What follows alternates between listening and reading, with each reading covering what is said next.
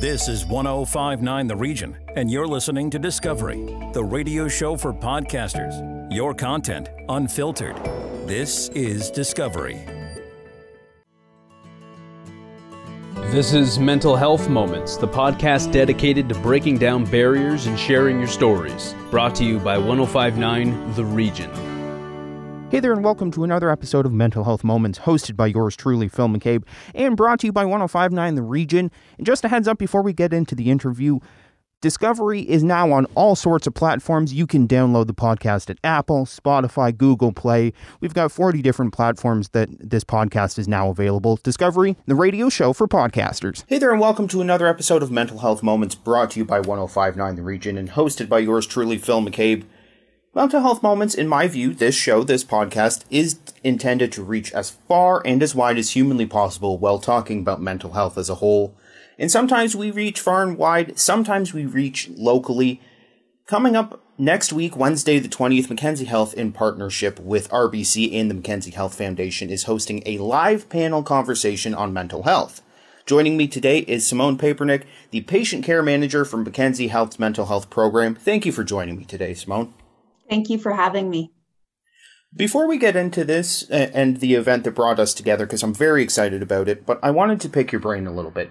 As the manager of patient care, what is mental health to you and what does it mean? So mental health is something everybody has, just as they have physical health. Mental health includes our emotional, psychological, and social well-being. It affects how we think, feel, and act. It also determines how we handle stress, relate to others, and make choices. Mental health is important at every stage of life, from childhood and adolescence through to adulthood and through our older years, just as our physical health is. Over the course of anybody's life, if you experience mental health problems, your thinking, your mood, your behavior could all be affected. And factors that contribute to mental health problems include things like life experiences and family history of mental health problems, but also biological factors such as genes and brain chemistry.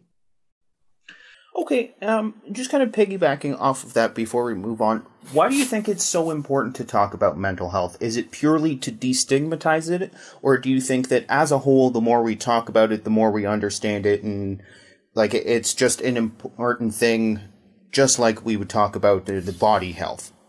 Yes, I would completely agree, and both of those answers that you mentioned. I think talking about it and understanding it is more likely to decrease the stigma of it.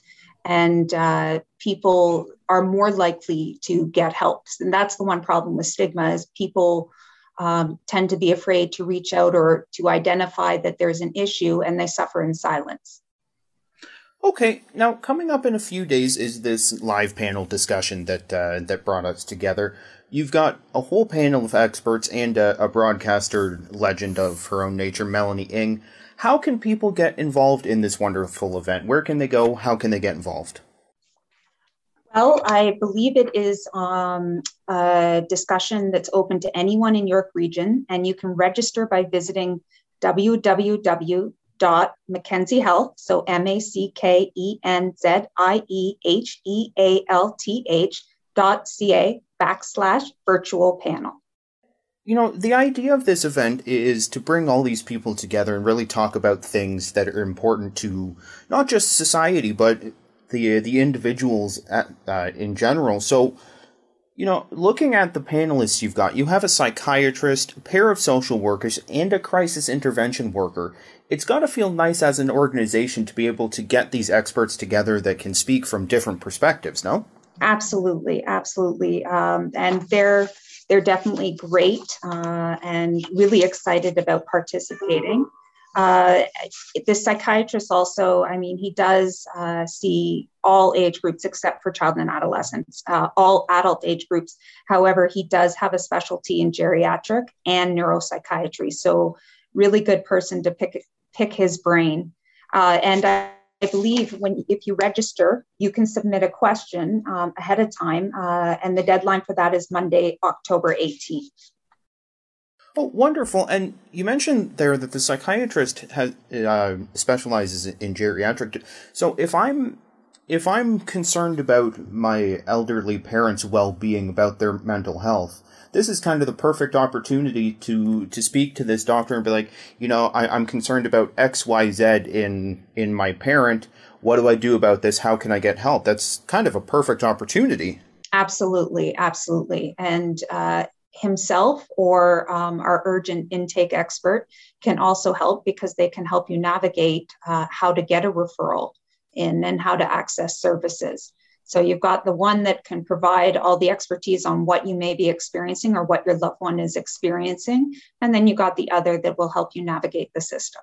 Now, for anyone that doesn't know, what exactly is an intake worker? Because, the idea of intake is a little bit foreign to some people. Well, this is actually a combination of two different roles. We have taken two different clinics and amalgamated them. So when somebody gets a referral to our clinic, we have somebody contact them to do a preliminary assessment, because that helps us determine if this patient needs to be seen like right away because it's a very urgent need, or if they can go on our regular wait list, which isn't actually long at all, but it's just, do we need to get this person in with the next couple of days because there might be a safety issue, or can we sort of follow them up briefly until they get attached to services? Okay, and you talked about maybe urgent, maybe not. As an individual, is there certain things that I should be looking for in the people around me to determine if I should be trying to make this something urgent? Yeah, so people who are at risk of hurting themselves or others, people that are experiencing psychosis, people with suicidal ideation, people who functioning level is extremely poor. Like they aren't eating, they're not sleeping, they're not able to get out of bed, they can't attend work or anything like that, then we would definitely get them in to be seen urgently. Okay, and the flip side of that, just in your professional opinion, what are some things that we can look for to determine if maybe we should start pushing someone towards this, but it's not necessarily urgent? Okay, so some early warning signs for to help you identify can be eating or sleeping too much or not enough, maybe pulling away from people or their usual activities that they do, having really no energy, feeling kind of like nothing matters. Some people feel some somatic stuff, so they might have aches and pains that they don't know where they're coming from. Lots of feelings of helplessness and hopelessness we hear. We also can see increased drinking and drug usage, kind of trying to cope. Forgetful, hard to concentrate. You may be irritable. You may have persistent thoughts about suicide, which, by the way, is quite normal when you're depressed. Some people may hear voices that are not there, and really inability to perform daily tasks of taking care of yourself or getting to school or work or taking care of your kids. Okay, and correct me if I'm wrong here, but if some of these non-urgent warning signs, as you put them, if we start to see these things accumulating in ourselves or in the people around us, as they start to accumulate, I assume that means it's getting more and more urgent the more we're seeing these warning signs, no? Right, and really the warning signs that I mentioned, some of them would be considered urgent, such as the hearing voices and suicidal ideation. But I would say that when you're depressed, like a pretty good depression, you will experience suicidal thoughts. And I can't emphasize how much that is normal. Thinking back to my own experiences with mental health, I know for a fact that I've had days where I've been quote unquote depressed, and people around me have been concerned. But you know what? The next day I bounce back. I'm feeling okay. So where I'm going with that is, do you think that for your average person, experiencing these things once in a while is normal, and it's not necessarily a point of concern until it becomes a regular occurrence that you're you're drinking more, you're having a hard time getting out of bed, and so on. Like, does it have to be over an extended period of time before we should be concerned about these things? Well, diagnostically, they do say 2 weeks or more, but sometimes we don't really notice them until we're already in the thick of it. But the diagnostic criteria is 2 weeks or more. I think, everybody has their ups and downs. Everybody has bad days, and, there's stresses in life. And as long as your coping strategies are working, you may have a bad day or a bad afternoon, but usually, you're able to cope the next day or in a couple of days. Those are just more situational stressors causing some of that. Okay, now bringing things back to this wonderful event that I'm very excited about, I look forward to submitting questions of my own. Do you think that we as a society, if we start to host more and more of these events and talk about it more openly and really shed as much light on mental health as humanly possible, that there is potentially an end in sight, that we can fully destigmatize mental health? Or do you think that there's essentially more boxes that need to be checked off before it can be completely destigmatized? Well, I think the education that happens in these kind of talks and in these panels is actually the most important thing, knowing the actual facts. So talking about it and spreading the information is going to decrease stigma. The other thing is, we all need to know what our attitudes and behaviors are towards mental health, because, if we're thinking, if we're judgmental or something to do with our upbringing and society has reinforced some of these negative beliefs, we have to challenge them. We need to be aware of them and then challenge them. Even in your conversations, a lot of people use certain words that are stigma related. So when we're having conversations and we say, "Oh, that person's crazy," or I just want to kill myself today. We need to choose our words carefully because the way we speak can affect the attitudes of ourselves and others. Have a positive attitude towards mental health, and that it is part of our health, just as physical health, and focus on the positives.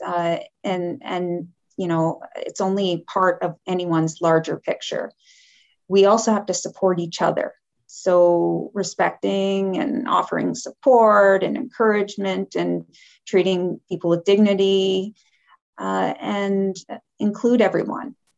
So I think what's happening will eventually reach our goal. We just need to continue doing it. Now, I have a bit of a tradition on this show, and it's something I'll ask you just before I let you go here. If there's someone out there that's suffering through a mental health crisis, what would you like them to know, like right now in the immediate?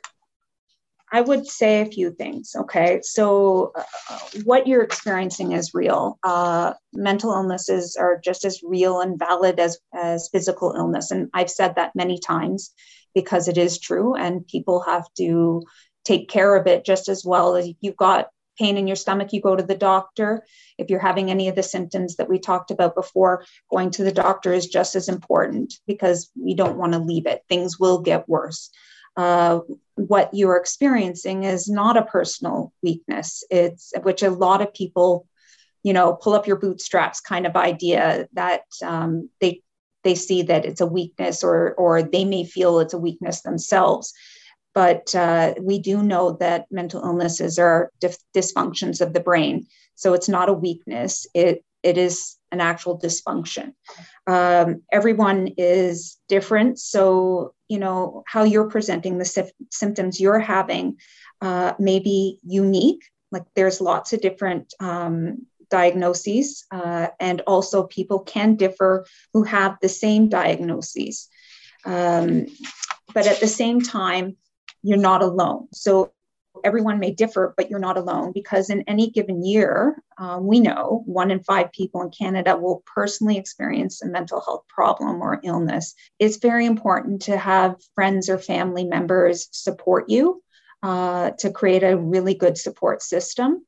It's critical for your recovery. And it's important that they support recovery, provide compassion, understanding, respect, and encouragement.